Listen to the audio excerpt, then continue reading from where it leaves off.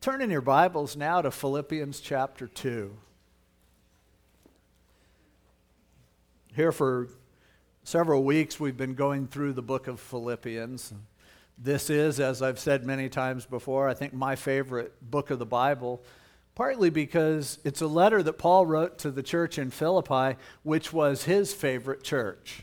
And so you see his heart for them, and this amazing theme that he chose.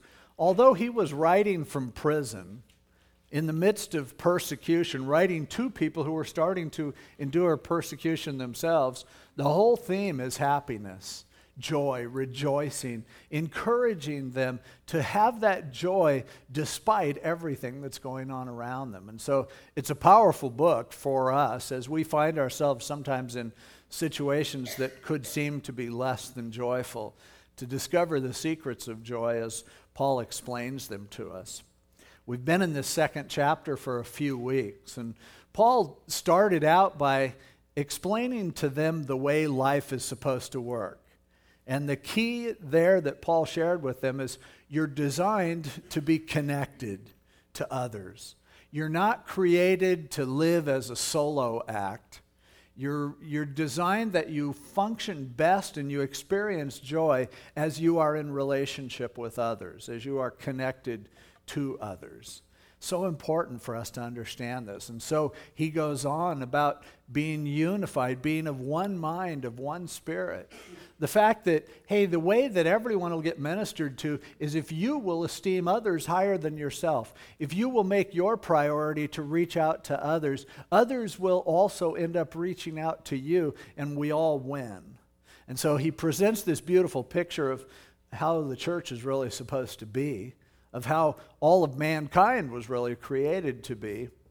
But then he says, and here's an example, and he showed Jesus, and he talked about him in that message that none of you have listened to a second time because the CD was blank, where Jesus is the example of the one who, though he was God completely and totally, living in the glories of heaven, yet he decided to humble himself, to make himself a man, to give himself to die. And as a result, he's been glorified, and that glory is that he has fellowship with us.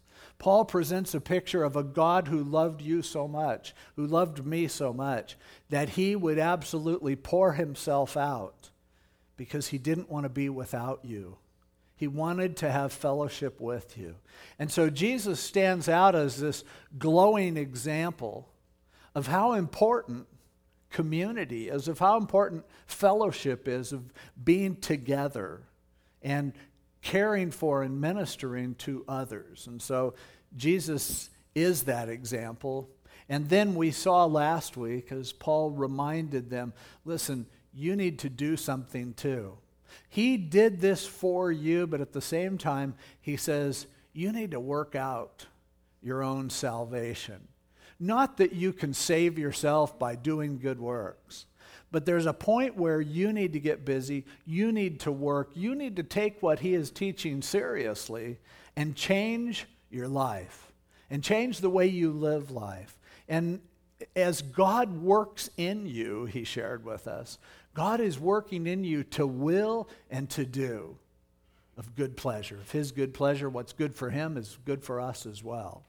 And so he said, put your beliefs into action and start to do it.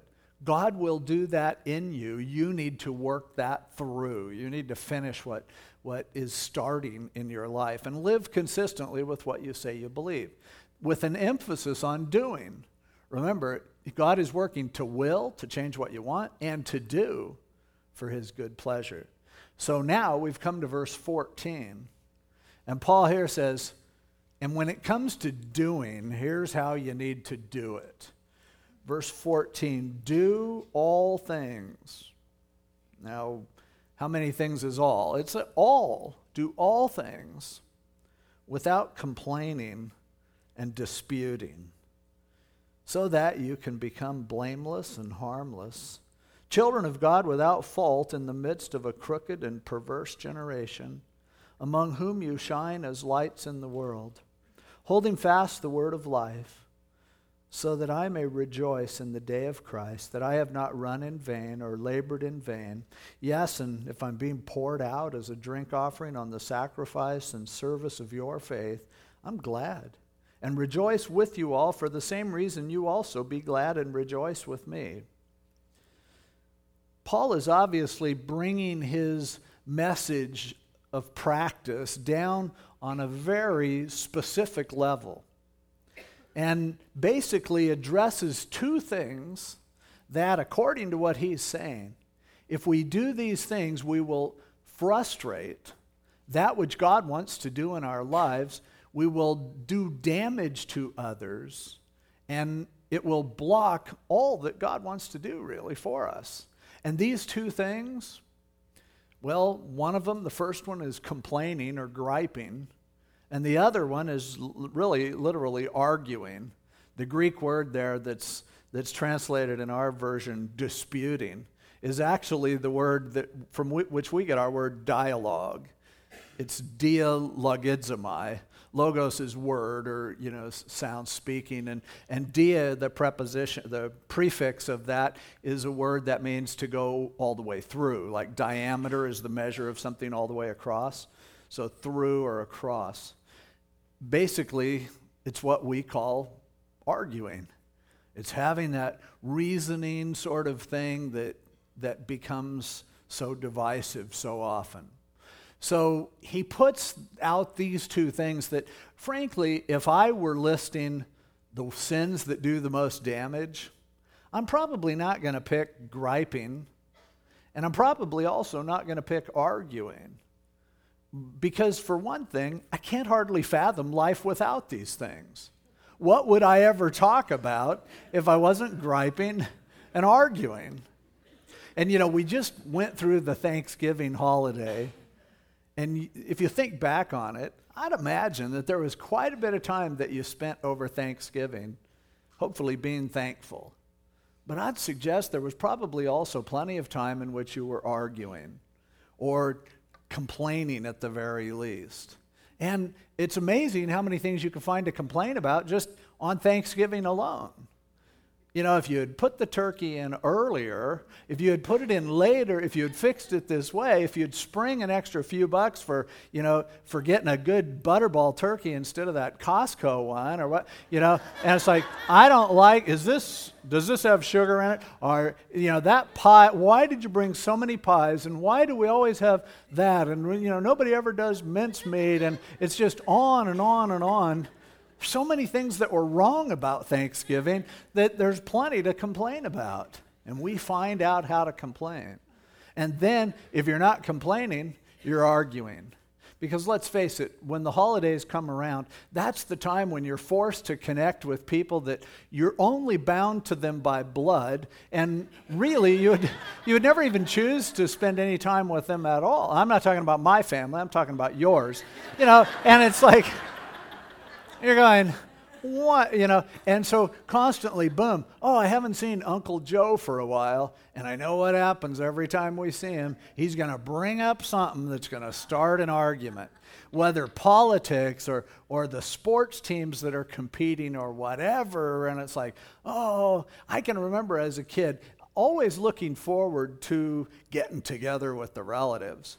But mostly because you hear the adults argue and complain. I remember one of the greatest holiday memories that I have, and forgive me, Mom, but my mom had a bunch of brothers. And one year on Thanksgiving, they all went out and got drunk and got in a big fight. And and that sounds, that's a horrible thing. But as a little kid, it's like, this is the most interesting holiday we've ever had.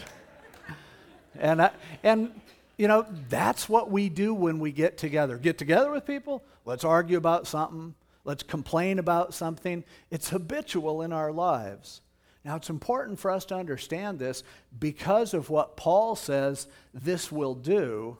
And by extension, if we could stop doing it, here's what the result would be. And so again, do all things without complaining and disputing. Why? In order that you may become blameless and harmless. There's a work that God is doing. We saw it earlier, last Sunday. There's something that God is doing. He is working in us, his work. And what his work is he wants to transform us so that we're not at fault. We're not messing everything up. And we aren't those who are constantly offending and hurting others. And so he says, if you are ever going to grow into people that it won't be your fault and you won't be hurting others and doing damage to others, here's how it happens. You need to get a handle on your propensity to complain about the way that things are and to argue about what other people think. God's work in our lives depends on us having victory over those things. Now, again, those things are some of the most natural things in the world. Because when I get together with other people, it's easy to talk about the way that things aren't perfect in my life. But God takes that very personally because he's God. And everything I complain about, I'm basically complaining that God isn't doing what he ought to do. If I were God, here's what I would fix. Here's how I would work. Can you see why he takes complaining so personally? Because he is God. And this is the way he is choosing to deal with your life right now. He has a plan. He's working in your life. But by complaining, you're basically saying, God, you're not doing your job. It's very offensive to him. It's why in the history of the children of Israel, that became the stopping point so often for them. They would start complaining and God would get offended. But it's not just complaining, it's also arguing. The truth is, other people don't agree with me on everything. And it's really because I haven't had the time to reason with each of them individually enough to convince them to my side. Because I'm right most of the time. The world, I'm convinced, would be a much better place if everyone were like me. Problem with this world is most of the people aren't like me. That's kind of what I think anyway. The truth is, what's wrong with this world is too many people are like me. But as soon as I meet another person, there are some things they see differently than I do. And my assumption is I need to sway them to my side. The truth is, a lot of times it's because of my own insecurities with my own views. And so if I have political views of one persuasion and there's someone else who has a different persuasion, I first decide that they're just completely crazy or totally evil. And then I think, no, I'll bet you no one has patiently explained to them the reality of the political world. And when I do that, it'll be a happy world because everyone will agree with me and O'Reilly, and it'll just be... And so we naturally get into these, and it doesn't have to be something even as important as politics. What about the sports team that you like? I mean, we had people over last night to watch the USC Notre Dame game. And I can't, for the life of me, understand why someone wouldn't support USC. Now, I know, USC, they're University of Spoiled Children and all that. I understand that, but it's still, you look at this team, they've played 3 years in a row for the national championship, should have had the national championship the year before, were robbed by Texas last year, and it's like, come on, these are the Trojans, look at that horse running around the track, who's not? But the couple that we had over last night, it turns out they're big Notre Dame fans. And then my youngest son, Danny, has always been a Notre Dame fan. I mean, never took him to a Catholic church or anything, and he, from the time he was little, he just loved those Catholics, and I'm just, where did I go wrong? But, we didn't fight about it, and we didn't argue. And then, once USC ran up a 21-3 lead, I realized what a blessing it is to have Notre Dame fans in the house. I was enjoying the game much more than I would have sitting there by myself going, man, I wish I had somebody to call. But here's the thing. God creates us, in case you hadn't noticed, different. And that's the way he makes this world attractive and beautiful. How boring would it be if everyone was a fan of the same team?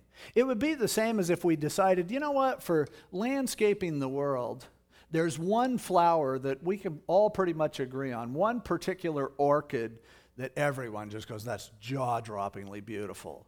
And so let's breed that orchid like crazy, and let's have those orchids everywhere. Everywhere you look, there they are. And you would go, that's a pretty flower, but I'm sick of seeing it everywhere. This is just not, it's kind of like those, what are those red flowers that we put out at Christmas? Poinsettias. It's kind of like, I mean, you ever notice you don't ever see a poinsettia anytime except Christmas? Because at Christmas, they're everywhere. And I'm not trying to tell you don't put them in here for Christmas. They're good for Christmas. But the thing is, once you see them everywhere, you're sick of poinsettias. How come we aren't that way with the rest of God's creation? How come we don't look at people and say, I'm glad there are people who are different. I'm glad we have a variety. I'm glad that there are people who have different opinions and different views and different attitudes. But instead, I try to make everyone like me. And the worst nightmare in the world would be if I was successful. And this world was just all clones of me. How horrible, definitely horrible that would be. And so we deny God's creation when we don't allow for differences, when we don't welcome differences, and we deny his provision when we gripe and complain, because if we were God, we could do a much better job than God has. And so that's why the damage that's done from us being like that is a damage that comes because we don't really honor God for who he is and what matters. But it's worse than that. Do you know how much damage and how much blame comes to us because of our judgmentalism, because of our opinionated, insisting on griping and complaining about things? It's a horrible thing. And you might go, yeah, but that's the way the world is, so what? Again, if we read on, if you'll stop doing these things, he says, what'll happen is you'll grow into being more blameless and more harmless. You're not going to be damaging everyone around you. You'll be children of God without fault in the midst of a crooked and perverse generation.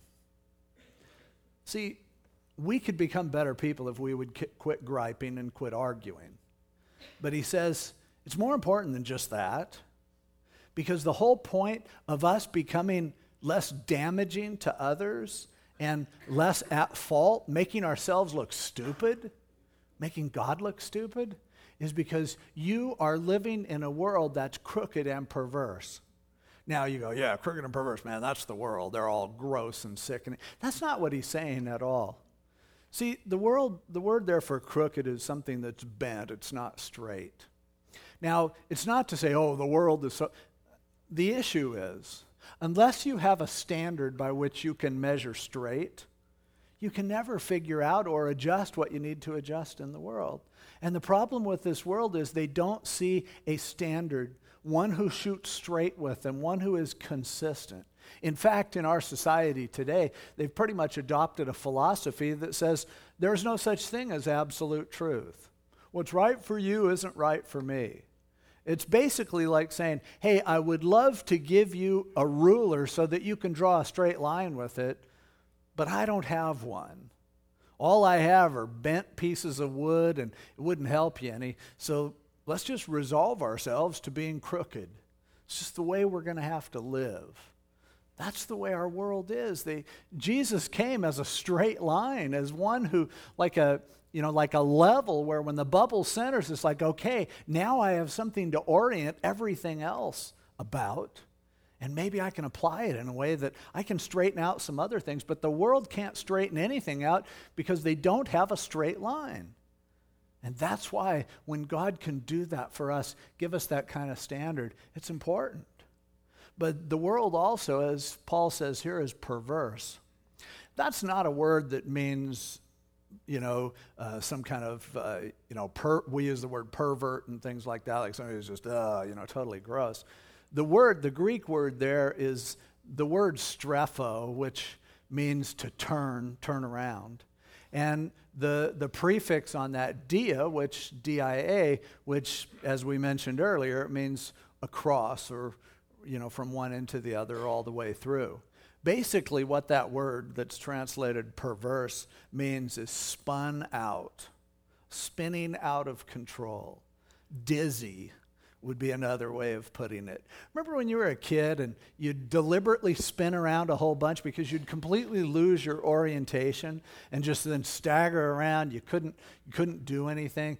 Pin the tail on the donkey was fun because someone would be blindfolded and then you'd spin them around a bunch of times and then they would try to pin the tail on the donkey. They probably don't play that game anymore because the Society for Prevention of Cruelty to Donkeys is probably, but it was fun as a kid back in the dark ages to do things like that. Dizziness is fun when it's temporary, but dizziness can be a horrible thing when it comes on you for no reason, as it does in vertigo. My wife, Ann, got this condition, and we never knew quite what caused it. It kind of went away the same way that it came for the most part, but all of a sudden she just started, the whole room was spinning. First time it happened, it was my birthday, and she was taking me out to the movies. Really wanted to see this movie. It was a long time ago. It was the first Karate Kid movie.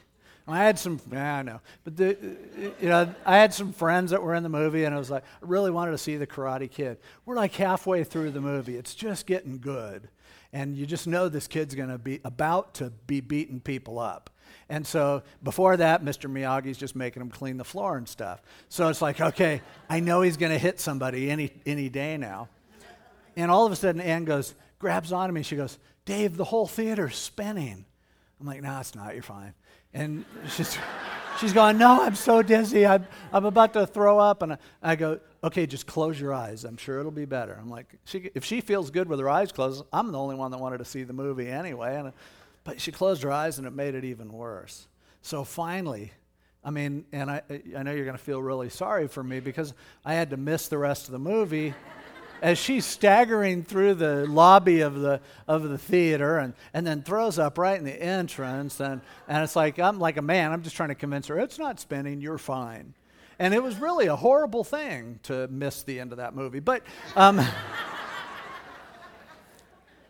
but it was a drag for her, I'm sure, to be dizzy. But that is what the world is going through. This world is going nuts. It's spinning like crazy, everything. Nobody has anything they can hang on to and stabilize themselves without a straight edge, with everything being curved and everything rotating, revolving, and spinning. The world is just totally disoriented and doesn't know what to do. Now, this isn't a shot at the world. This is a message from God that says, do you understand you have the cure? That by you being who God has called you to be, you can be that straight edge for the world. You can be the one who stabilizes them and calms them down and can make it stop spinning this way. And the reason why this is so important is because the world desperately needs to see that there's another way to do life than the way they are doing it. They need to see an alternative. And Paul would say, you guys, if you act like the world, then where's their hope? You're in the middle of a crooked generation. You're in the middle of a spun out generation. And you have the answer.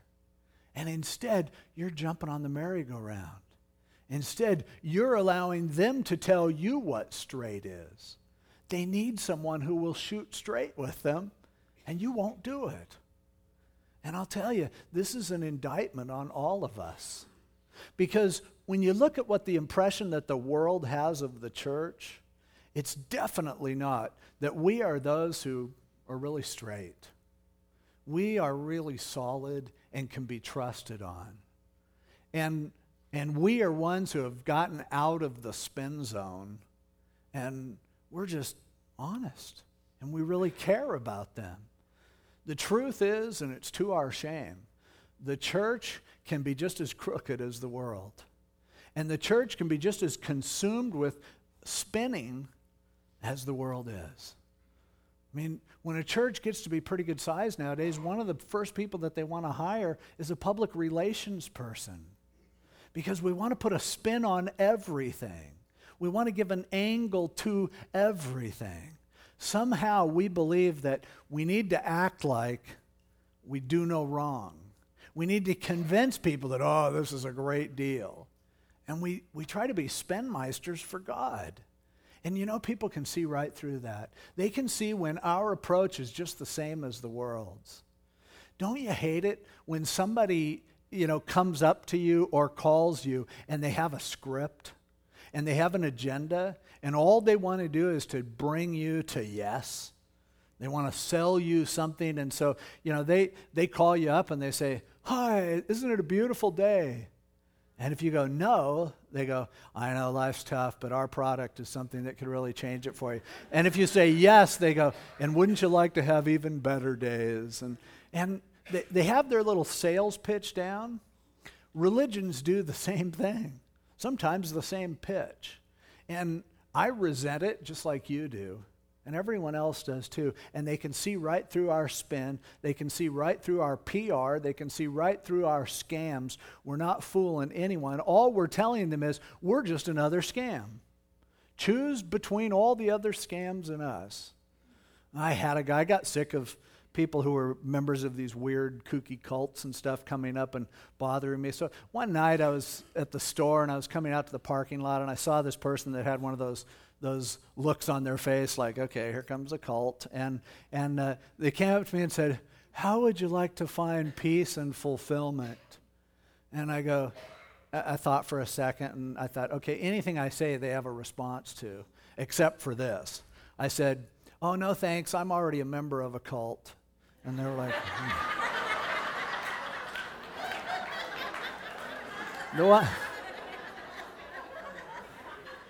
The way I shake salesmen off, people call up and they go, how would you like to have an extra $10,000 a month? And I say, no, that's okay. What? You couldn't use an extra $10,000 a month? To be honest with you, I have so much money now, I don't even know what to do with it. And it gets them off their script. But the truth is, as Christians, a lot of times, that's our deal too. That's our game too. It's like, let's suck somebody into the script, and we come up with a good opening line like, so if you died tonight, would you be burning in hell? How do you know? Or something like that. And it's like, people can see that from a mile away. People in this world aren't really looking for another scam. They're not really looking for another gimmick. They're not really looking for another script. They're looking for people who accept them the way they are and who love them. And the one who is looking for them in that way is Jesus Christ. It's why he became a man. But listen, the only way they're going to see Jesus is in us. And man, do they have to squint in order to see him sometimes. And what gets in the way of it, what damages his program and what he wants to do so often is that we are always complaining and we're always wanting to argue. Ever notice Jesus didn't do either one of those? Now, boy, could he have argued. You kind of wish just one time he had really locked onto the Pharisees and had a long, extended philosophical discussion with them. And it wasn't because they weren't trying. They were constantly baiting him, and he would say clever things to avoid an argument. Sometimes he'd walk away without saying a word. Other times he'd answer with a question. But usually argument was over in a second. Jesus just didn't mix it up with anyone in that way. But somehow we think it's our job to do that. But listen, this is a world that needs something that shoots straight. They need a faith that's real. They need something that's genuine. We live in a world that's spinning out of control, that doesn't know which way up is. And what do? We get consumed with trying to pitch them something, with throwing them just another variation on the spin. And Paul is appealing to these Christians in Philippi and going, you know what? You are the answer to what they need because of what God has done for you. But if you keep arguing and griping, they'll never see that difference. You appear as lights in the world, he says. Again, as we read on, he says, "You among whom you shine as lights in the world." Jesus over in Matthew's gospel talked about the fact that, you are the light of the world. He says you don't hide your light under a bushel. He said, let your light so shine before men that they will see your good works and glorify your Father who is in heaven. Isn't that amazing? That it's not let your light so shine before men that you'll win everyone to Christ or win every argument or accomplish, turn the world upside. That's not it. He's going, how about being good people and shining where God has placed you? And when they see that you're a really good person, that feeling that they always had, that suspicion that they always had that maybe there is no such thing, they go, no, I think this is the real deal. And how can they see that? How can our light shine? Hey, a great way to stick out in this world is to not be scamming, is to not be promoting, is to not be hustling and spinning, but instead, no complaining, no arguing, reaching out in love and accepting people who are different than you are. That's a radical concept, but it's what Jesus did, and it's what he calls us to do. The word here for, as it says that you would shine as lights in the world there in the end of verse 15, that word for lights isn't the normal word that's used in Matthew for let your light so shine before men. This is a word that refers to luminaries. It refers to stars and heavenly bodies. And what he is saying is much greater than just, you leak a little light out, kind of like the chandeliers or whatever. He's going, you were created as the pinnacle of God's creation to be stars for him.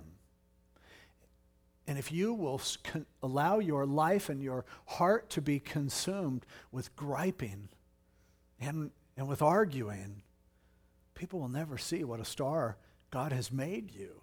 They'll never see that reflection of his light in your life. You were created to do something huge and significant, something that no one else in this world is capable of doing, shining in a way that is impossible for anyone else. But griping and arguing will stop that from happening and cut people off from the hope of getting something straight and real in their lives. And he goes on to say, holding fast the word of life, hanging on to the word of life. The word of life, that's a great expression for several reasons. Often we'll use it to refer to the Bible, and that's okay as far as it goes, but ultimately it really refers to the Word who became flesh. In the beginning was the Word. The Word was with God, and the Word was God. It's Jesus himself. But calling him the Word of life is not only saying that he is the expression of who God is, but he is the one who what he has to tell you and what he wants to do in your life will breathe life into you. You'll finally be more alive and more vibrant than you could ever be apart from him, and he gives you that. Remember one time when Jesus was speaking and he started saying some weird things about communion, saying, unless you eat my body and drink my blood, you have no part in me. And most of the people just checked out at that point. They go, okay, this is getting too weird. And they bailed. But a few of the disciples were left, and Jesus turned to them and he goes, aren't you guys going too? And Peter said one of the most profound things he ever said, among many less than profound things that Peter said.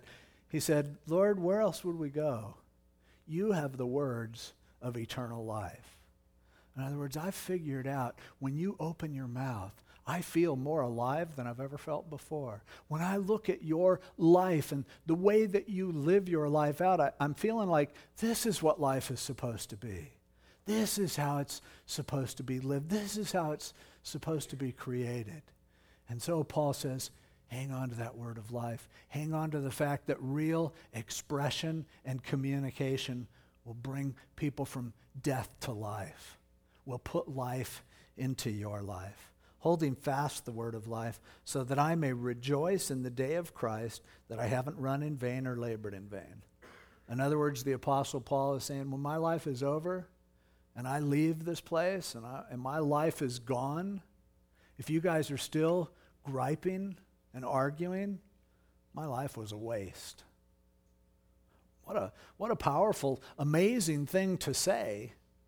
And yet it's so true, because it was the desire of Paul's heart that somehow they would catch what he caught from Jesus and that this little church in Philippi would start to shine like stars, would really produce a real life that offers something to a lost and spinning world.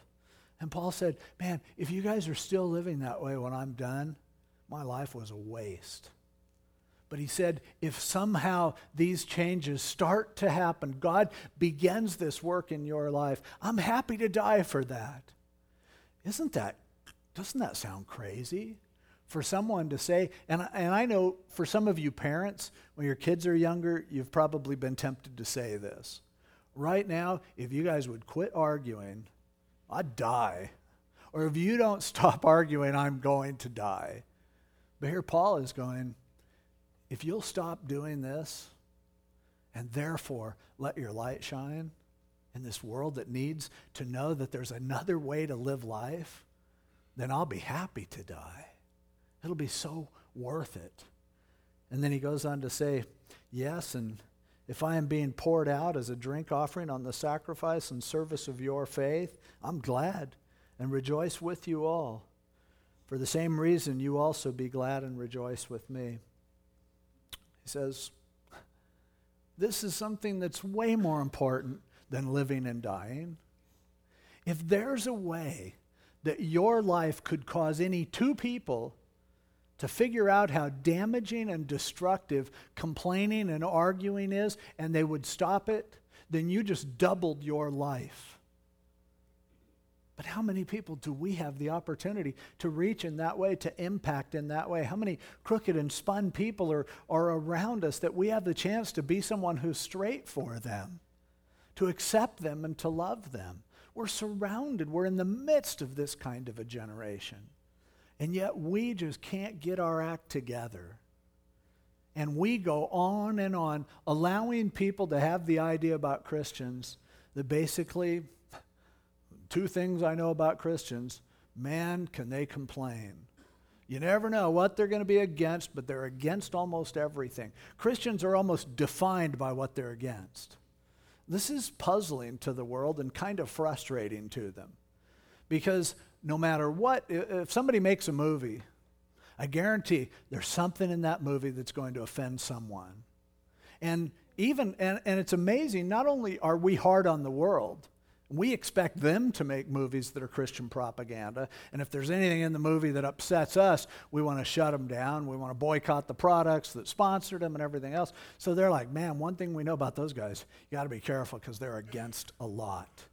But the thing that amazes me, and that amazes the world, I'm sure, is that Christians are most vicious against other Christians. It's like we have opinions against anyone who is different than we are, who chooses to try an approach that's different than our approach. So, I can understand that when, the movie The Passion of the Christ comes out, that there are some people in the world who are offended. The cross is an offense, and that's to be expected. But Christians who line up to attack a movie like that, okay, sure, I could do the same thing because I see things that are in The Passion of the Christ that are different than the way I would have communicated them. But do you understand what it does to the world when they realize that Christians are vicious against other Christians? That every Christian, it seems like, is defining who they are by who they aren't? By speaking up and speaking out and communicating that I'm not like that one, and I'm not like this one, and I'm not like the other one. Yeah, those people, they're bad. You should be here. And you can understand why they do it. It's like, I know today, I'm sure there are people who are here for the first time. If I wanted to, I could sit up here, and if I knew what churches you went to, I could give you a whole bunch of reasons what's wrong with that church and what's right about our church. But the truth is, they could do the same. And so we keep shuffling people back and forth. I go to this church, I get mad at what they do, so I go to this church, then I get mad at what they do. And like the guy who was marooned on the island for many years, and as the person came to rescue him, came and said, hey, you want me to show you around the island before you take me home? And he goes, sure. And there were 3 little buildings, and he says, what's the first building? He said, oh, that's my house. I live there. And then he goes, oh, that's neat. And he looked at it, and he goes, well, what's the second building? And he said, that's my church. That's where I worship God. The guy goes, oh, that's nice, too. And he goes, what's the third building? And he goes, oh, that's where I used to go to church.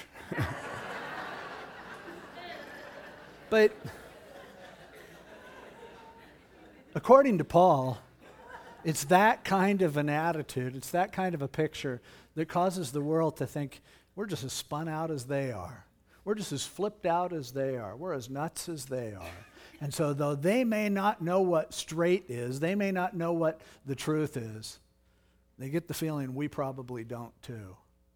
And if we claim we believe in a God, but then we're complaining about everything that he allows, we never learn to be content with the way that things are. We basically put a big sign out that tells the world, we believe in God, but we think he's really messing up because he's letting all these things happen. And when they see that every time we talk to them, we want to convince them that they're wrong and we're right, might as well put a sign out that says, we're better than you. That if you get sucked into our vortex, we will make you like us. Perish the thought. We need differences. We need variety. And we need to accept others. God had most of you marry a person who's opposite you. But he knows how you are. And so at first he made you think that this person was just like you. I go talk to people, do premarital counseling with people. Inevitably, they're like, we're just so much alike. We have so much in common. And I'm thinking, hey, great for you. The truth is, nothing would be more boring than to be married to someone just like you. So God blinds your eyes for a short period of time. And then he goes, here you go. You're with someone different than you are. Can you learn to accept each other, or you just want to tear each other up, and then I'll do the same thing? And it's amazing how God is very faithful.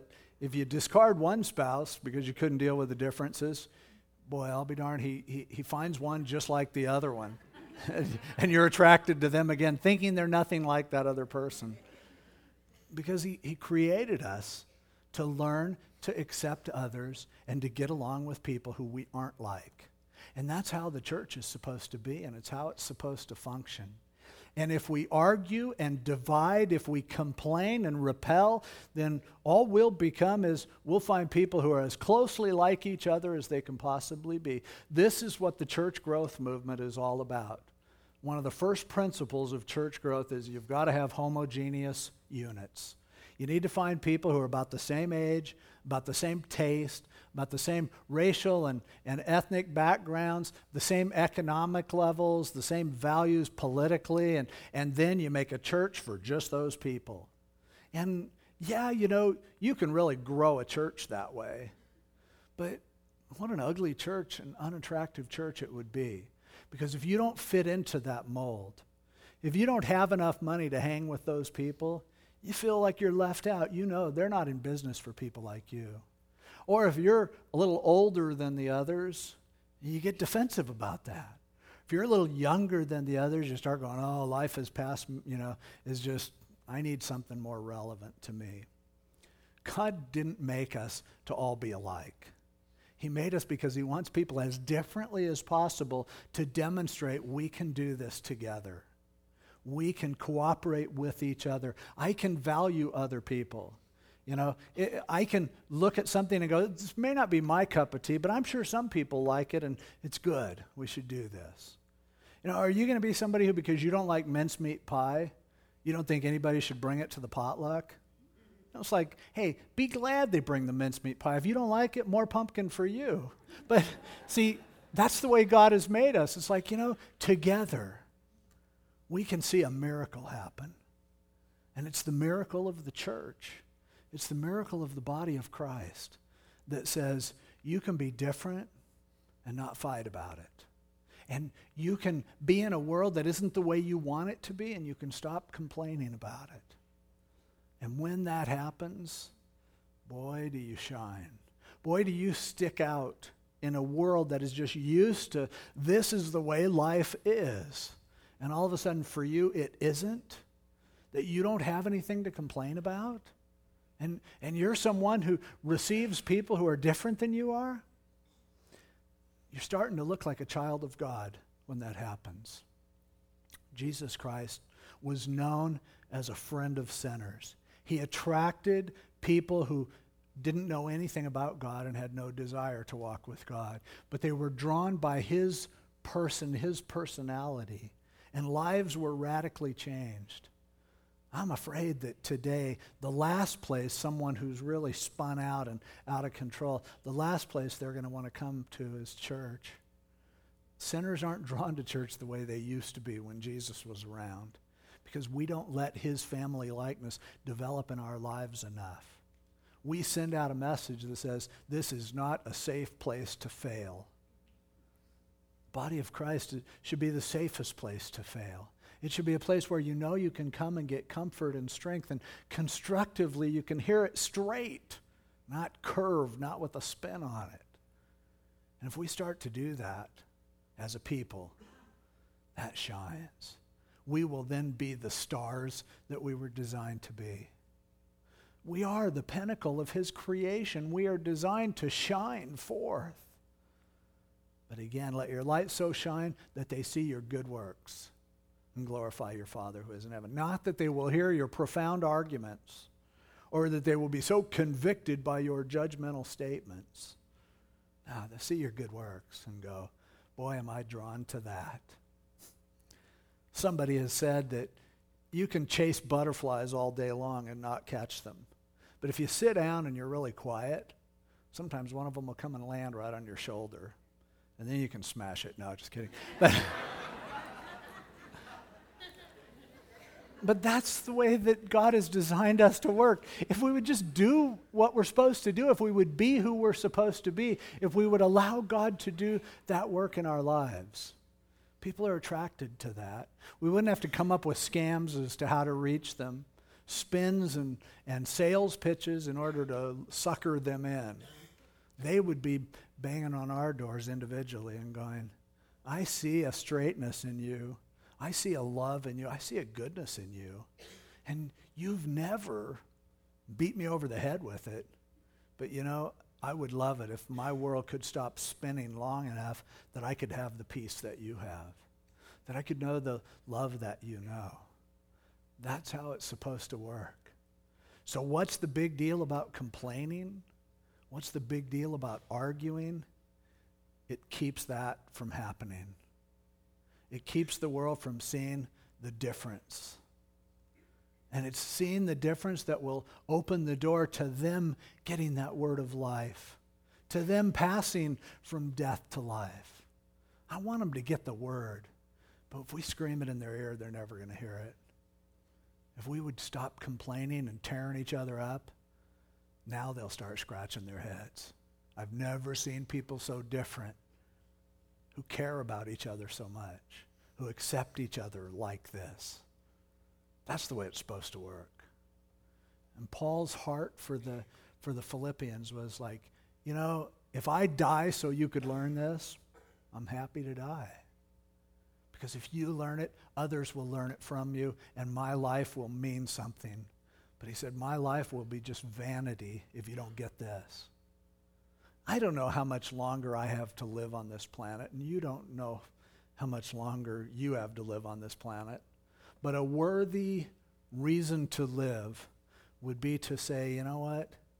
Before I go, I want to give this message to as many people as possible. I want them to see that there's acceptance from the God of heaven, that you can shine like a star if you let him do that work in your life.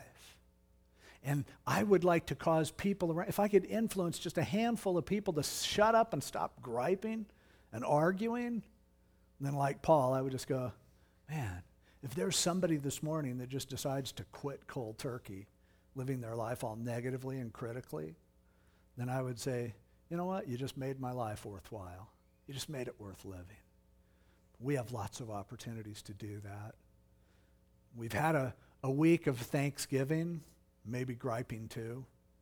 Be nice. I wonder how the whole world would change if just those of us here decided this week to call a moratorium on complaining and arguing.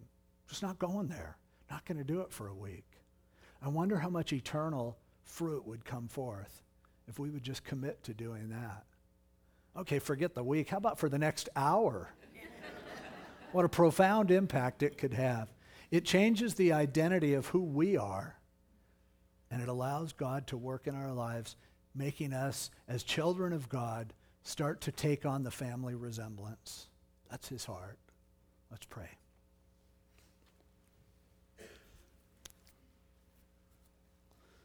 Lord, you never just tell us how to do it, you show us. And really, without this scripture, we wouldn't think that griping and arguing is that big of a deal. But Lord, you have connected it to eternity for the people around us. These poor people who don't know what straight is, no one's ever shot straight with them. These poor people who are living in a state of vertigo, spinning out of control, needing someone to hang on to. Lord, help us to hang on to the word of life.